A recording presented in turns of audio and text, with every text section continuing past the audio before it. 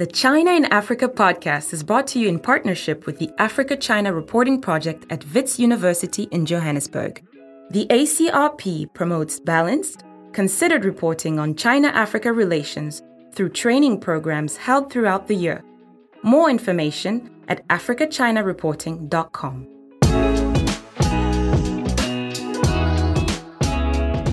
Welcome to the China and Africa podcast, a proud member of the Sinica network with SubChina.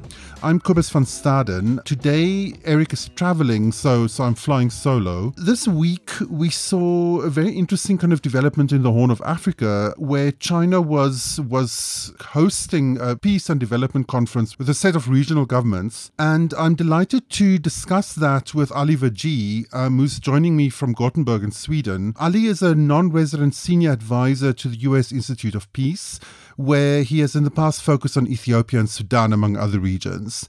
Ali, welcome. Thank you very much, Kobus, for having me. Just to give a little bit more background to the conference, it happened this week and it was convened by Xue Bing, China's special envoy to the Horn of Africa region. And it pulled in senior ministers and senior government officials from Ethiopia, Kenya, Sudan, South Sudan, Somalia, Uganda, and Djibouti. And they put out a kind of quite a kind of comprehensive joint statement, like a 12-point joint statement at the end of the conference. So before we get into those points, I just wanted to ask you, what did you make of this conference? Like, what was your impression of it? I thought it was a very interesting timing to have a conference like this. There are elections coming up in Kenya in August. There's obviously the ongoing war in Ethiopia. Sudan is in its own turmoil. And so China's sort of raising of itself as a mediator, intervener of some kind, without really having a lot of specifics about what that might mean in these different country contexts. Somalia, to add to the picture, experiencing this very tremendous drought, is also affecting eastern Ethiopia and Djibouti. So the timing is interesting because there are plenty of crises in the region, but the solution and sort of the point of China's engagement, much less clear. Yeah, that struck me as well. You know, kind of at the beginning of the conference, Xue Bing said that China would be willing to act as a mediator to some of the kind of conflicts in the region. And then during the conference, on the second day, there was this kind of interesting comment coming out saying that no one had actually touched on that potential for mediation, and that the issue didn't come up. What did you make of this offer of mediation, and where does what does the response tell us? It's interesting that the rhetoric of mediation and the reality of mediation are so different. And when this conference was first announced, or earlier on when it was being talked about, I think the Chinese special representative was making the point that China can offer something different in terms of its mediation style or its mediation capacity or its mediation interests. And as you say, in reality, that wasn't something discussed at all. I think because not only is China not really clear about what it can contribute, but the regional states aren't necessarily interested in another external mediator. For mediation to work, you actually need more than one party to be party to it. And in most of the cases in the Horn of Africa, these are not interstate disputes. I mean, there are, of course, issues between Ethiopia and Sudan, Ethiopia and Eritrea, and so on. But most of the most pressing disputes are internal. And that, of course, presents a dilemma for China with the position of non-interference and respect for sovereignty and so on still being there. And what does mediation mean in that sort of context, or if it's constrained by those principles?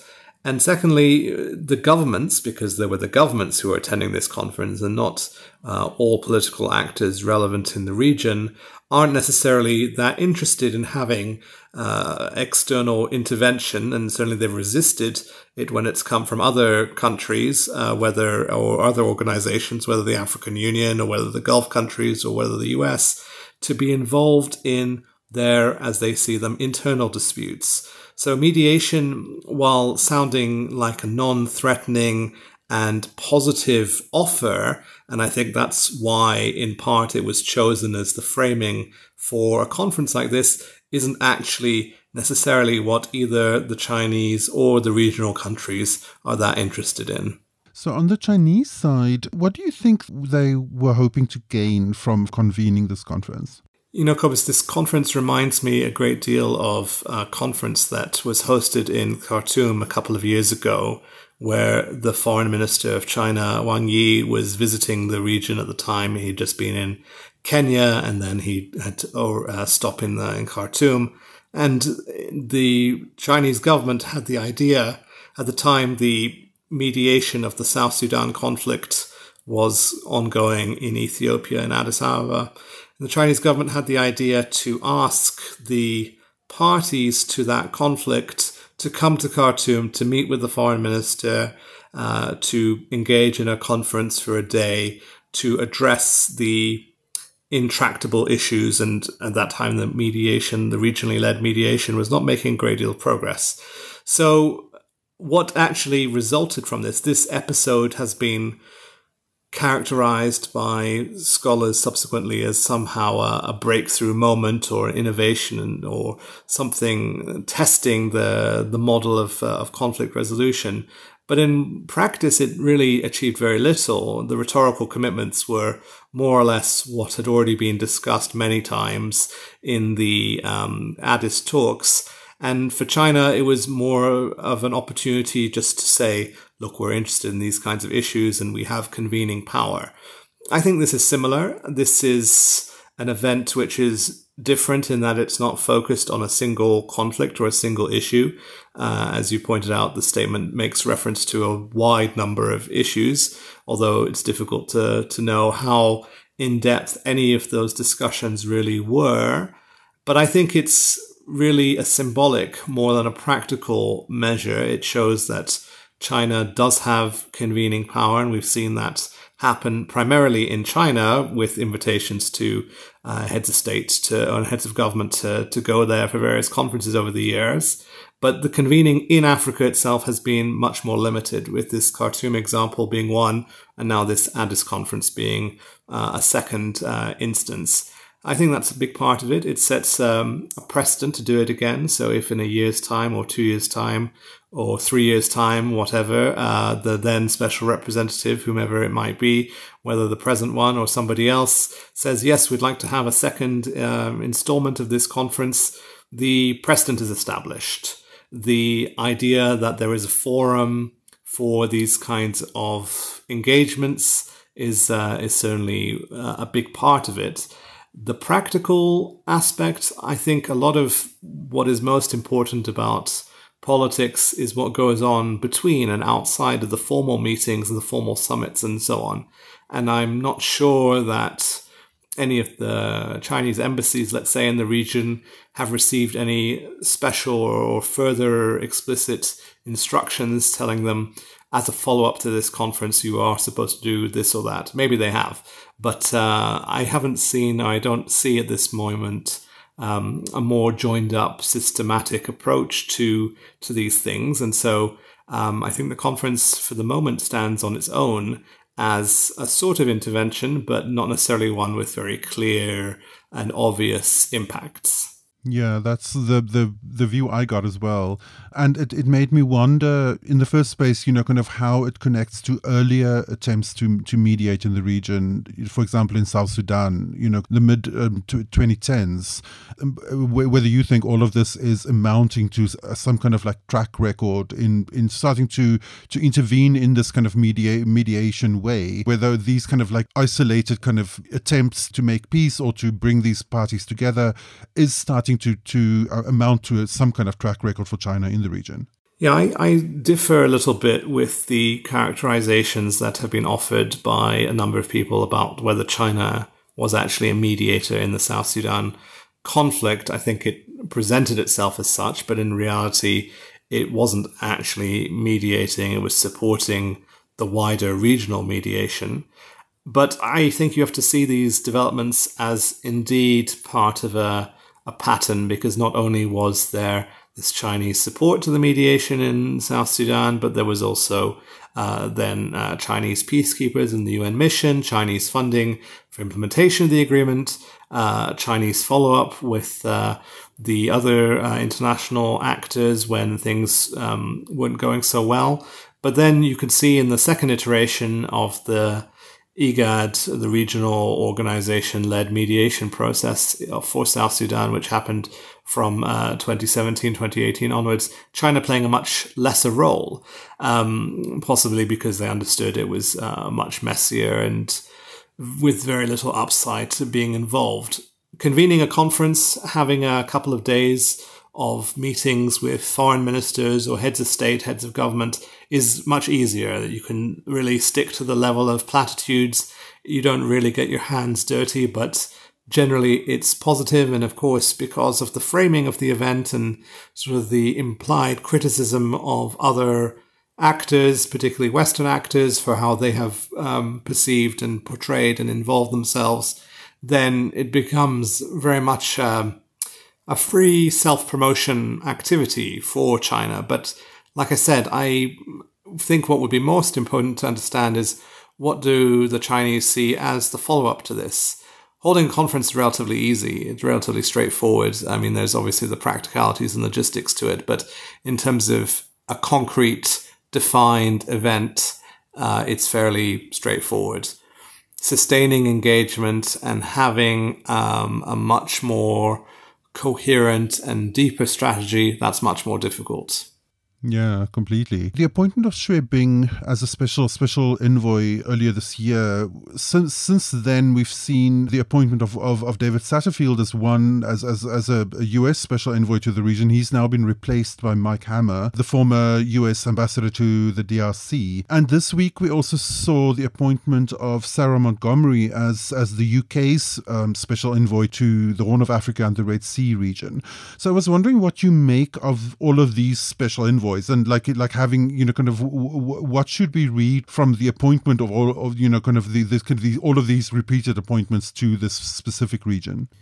What stands out to me is that all of the people appointed are diplomats or former diplomats, and they don't necessarily come with political backing. And so the role and the function of a special envoy has changed over time in terms of whether it is a true indication of the significance that the appointing government takes for this. And I think once these roles become established, it becomes much more routinized to then just replace whoever leaves the post with somebody else. Clearly, there are concerns in Washington, in London, in Beijing about the region and its stability and greater appreciation of the cross-Red Sea relations with states in the Middle East and in the Gulf region in particular, and their engagement and involvement in the region. But just to take, for example, President Biden's trip to Saudi Arabia is not, as far as we can see, very much focused on what's going on in the Horn of Africa. So while there is appreciation of Red Sea issues and concerns at one level, at a very working level in a way, is that something which is mirrored higher up the chain? Rarely. And so with the problems in Sudan, in Ethiopia, in Somalia becoming protracted or already protracted, going on for years and years and years and years, it's hard to sustain a high-level interest. And so the argument that greater connections and greater understanding of different regions and how they intersect being needed is certainly growing, and that's certainly there more so than was present a couple of years ago even. But still, you can see that in practice it becomes very narrowly focused on the emergent crisis of the moment. And I think as far as the Chinese envoy as well, there are precedents to follow in terms of his predecessors, in terms of how active they were on particular files. Whether he casts a different path, again, there's not much to indicate that would be the case at the moment. So in terms of these major powers' broad approaches to the region, I was struck when Sarah Montgomery was announced. Vicky Ford, the UK's Minister for Africa, characterized her engagement with the region as dealing with complicated and high-level ties with the Middle East and then dealing with humanitarian disasters in the Horn of Africa. And it struck me that some of the discourse coming out of China blurs these issues in two ways. In the first place, they tend to not make such a strong distinction between East Africa and West Asia. You know, they frequently look at, we've seen them kind of look at the two regions together. And then also they always emphasize a combination of peacekeeping and economic engagement rather than one in the one region and one in the other. So I was wondering if you think that kind of contrasting is fair in the first place, and, you know, kind of how you see the China's approach to the region compared to like the UK or the US's approach? Well, I think a lot depends on the personalities involved in the background. I mean, if you take someone like Sarah Montgomery, she spent a large part of her career working for the former Department for International Development, the UK's development agency, which has since been folded into the Foreign Office. And she was part of DFID in Afghanistan, in Ukraine, in Iraq. So I'm sure she comes with a very strong understanding and a very strong orientation towards the humanitarian sector. And obviously this is a very large part of the expenditure of a country like the UK, despite its cuts to foreign assistance. A large part of the expenditure still goes into humanitarian relief. And with the drought and with the increasing precariousness of the Horn of Africa, you can imagine that will remain a major issue. What's unclear, as you say, Cobus, is how this really links up with the economic side of things, because part of the crisis in a country like Sudan is not only one of humanitarian stress, but also economic management and mismanagement. And that's a point of interest for the Middle East, the West Asia countries, because of course they are economically implicated in countries in the Horn.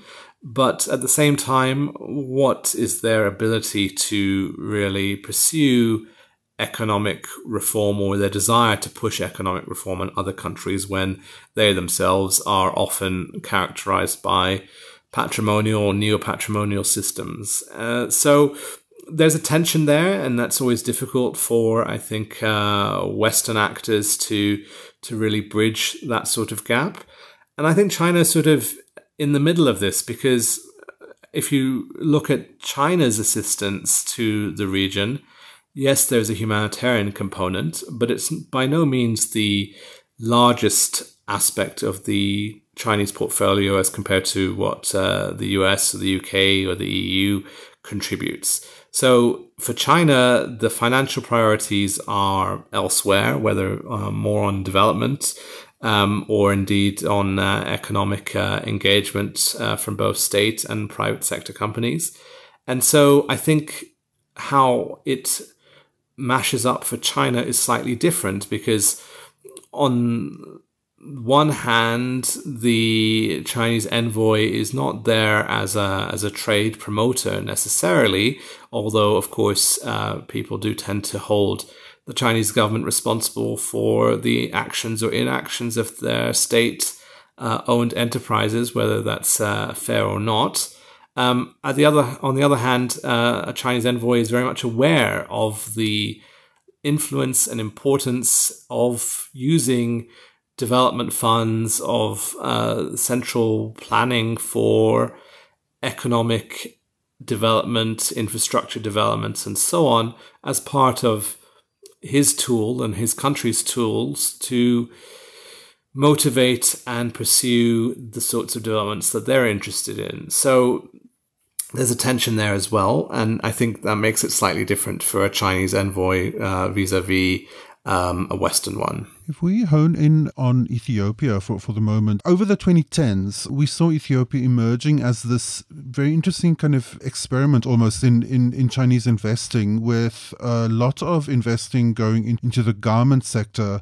And that actually, in some cases, being quite successful, with Chinese investments in shoe assembly, for example, and so on, starting to then develop kind of offshoring opportunities for other producers as well, with brands like H&M and so on starting to produce in Ethiopia.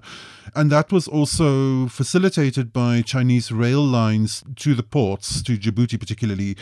It all looked like a moment when this kind of Chinese focus on low-wage employment and kind of the offshoring of some kind of very labor-intensive Chinese industries to places like Ethiopia were going to start to kick off, and was going to start facilitating Ethiopian development and trade with Europe, for example. Since then, obviously, the Tigray War has really kind of thrown that up in the air. And I was wondering where the kind of economic side of China's engagement with Ethiopia stands now.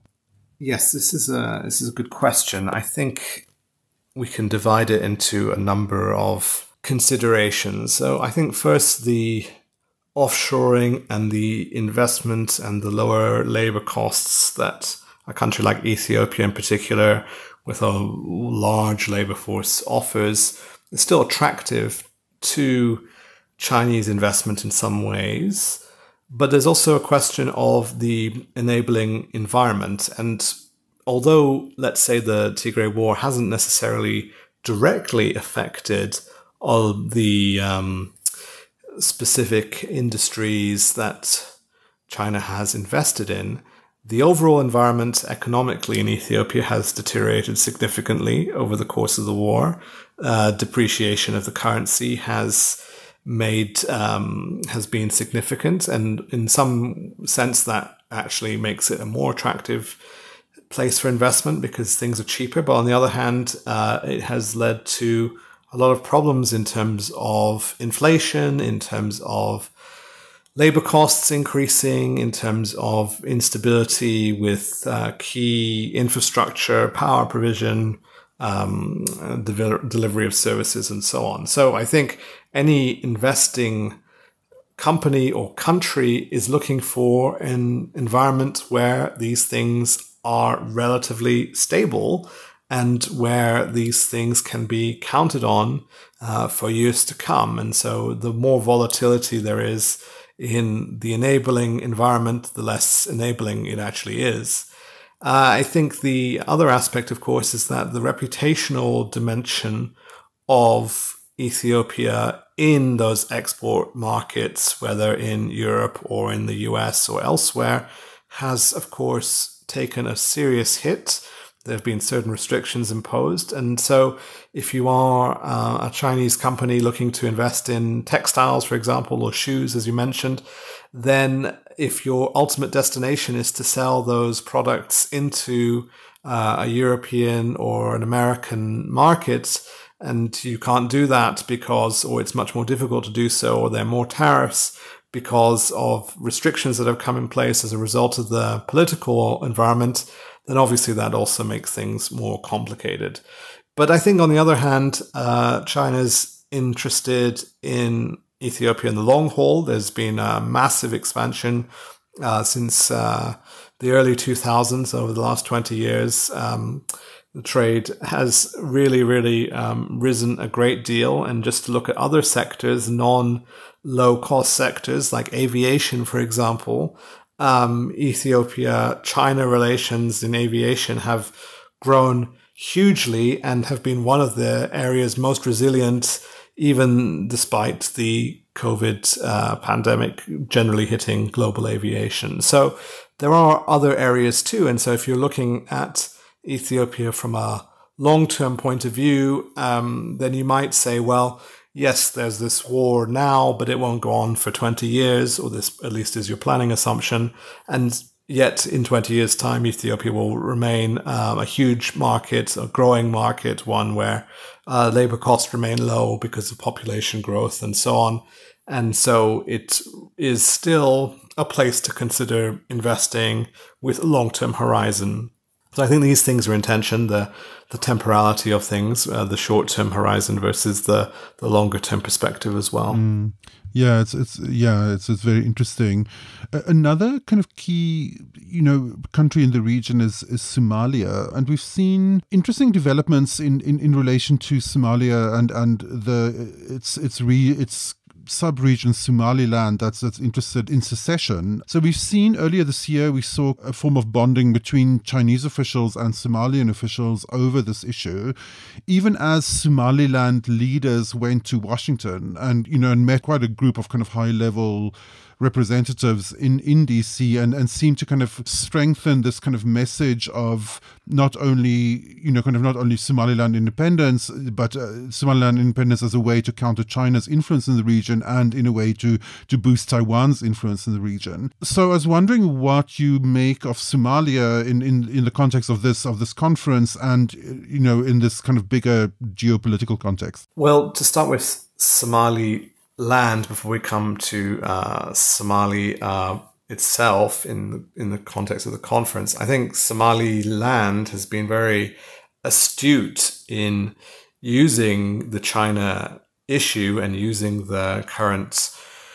fear of China in Washington as an effective talking point. And obviously the Somalilanders would have, if you go back a few years, would have liked to have had a very positive relationship with China. And I think at some point contemplated that would be possible, but in part because of how China's representatives conducted themselves in Somaliland and how the president was aggrieved by that, more or less pushed Somaliland into the arms of Taiwan. So there's nothing ideological from a Somaliland position about being pro-Beijing or being pro-Taiwan, really. But it's much more about what's in it for their interests, which, as you said, are very much centered on this idea that they are a functioning, independent entity and they have nothing to do or want to have nothing to do with the rest of Somalia. In the context of the conference, of course, it's always very difficult to involve non-state, as would be considered or classified for this sort of event, actors. But the reality is that the Somali state has very little effective presence even outside of Mogadishu, the capital, in the rest of southern Somalia, let alone in Somaliland itself. So the government, even though it's changed and there's been a new president elected recently, still has a lot to do in terms of its own internal cohesion and management and performing even in the limited area where it has control.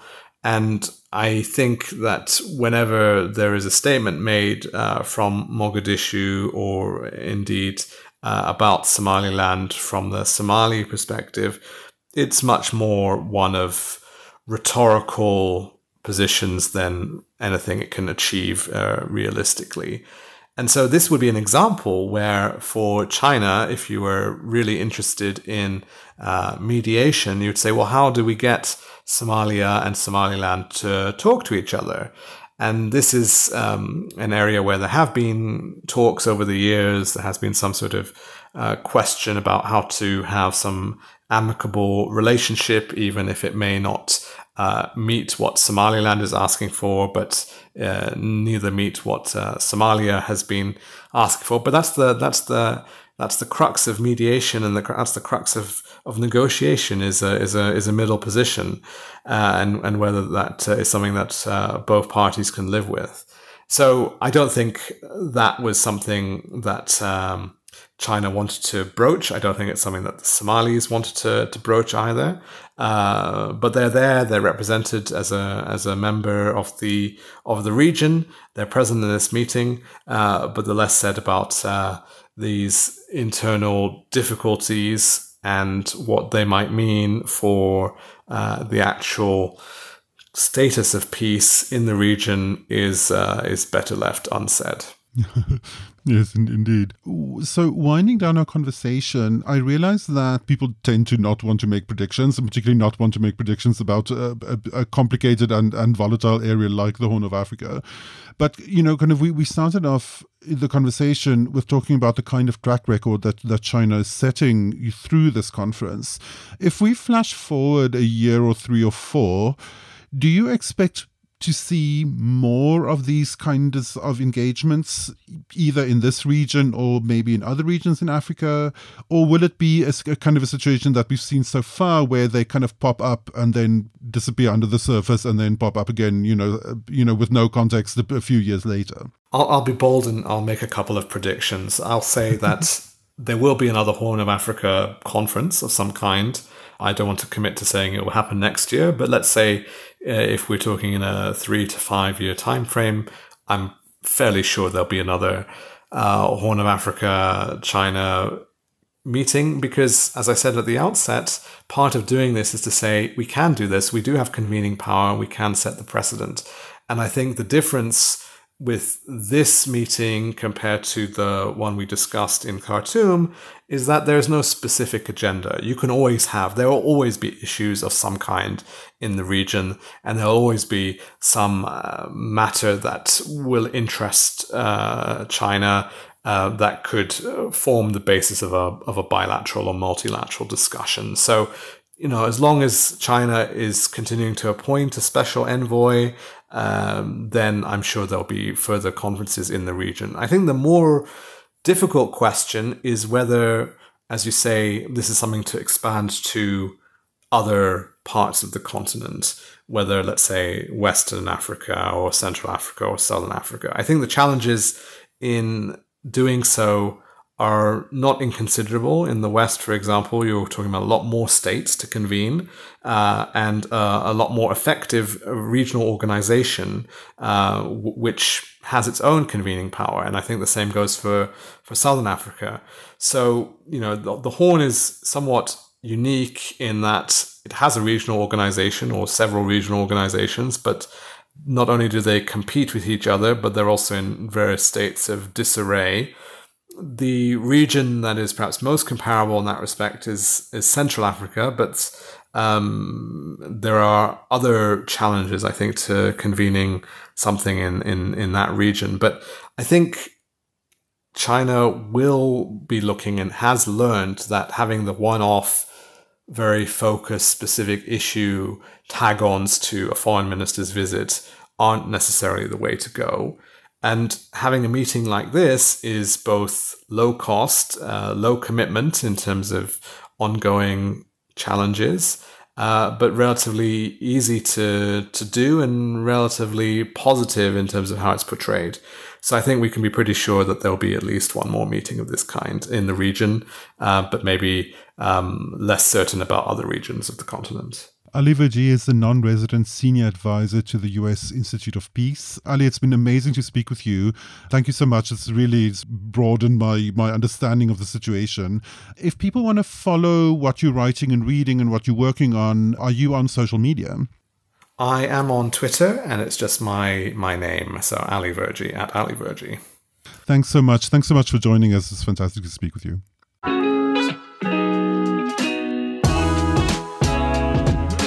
The discussion continues online.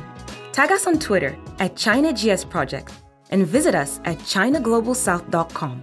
If you speak French, check out our full coverage at ProjetAfriqueChine.com and AfriqueChine on Twitter. That's Afrique with a K. And you'll also find links to our sites and social media channels in Arabic.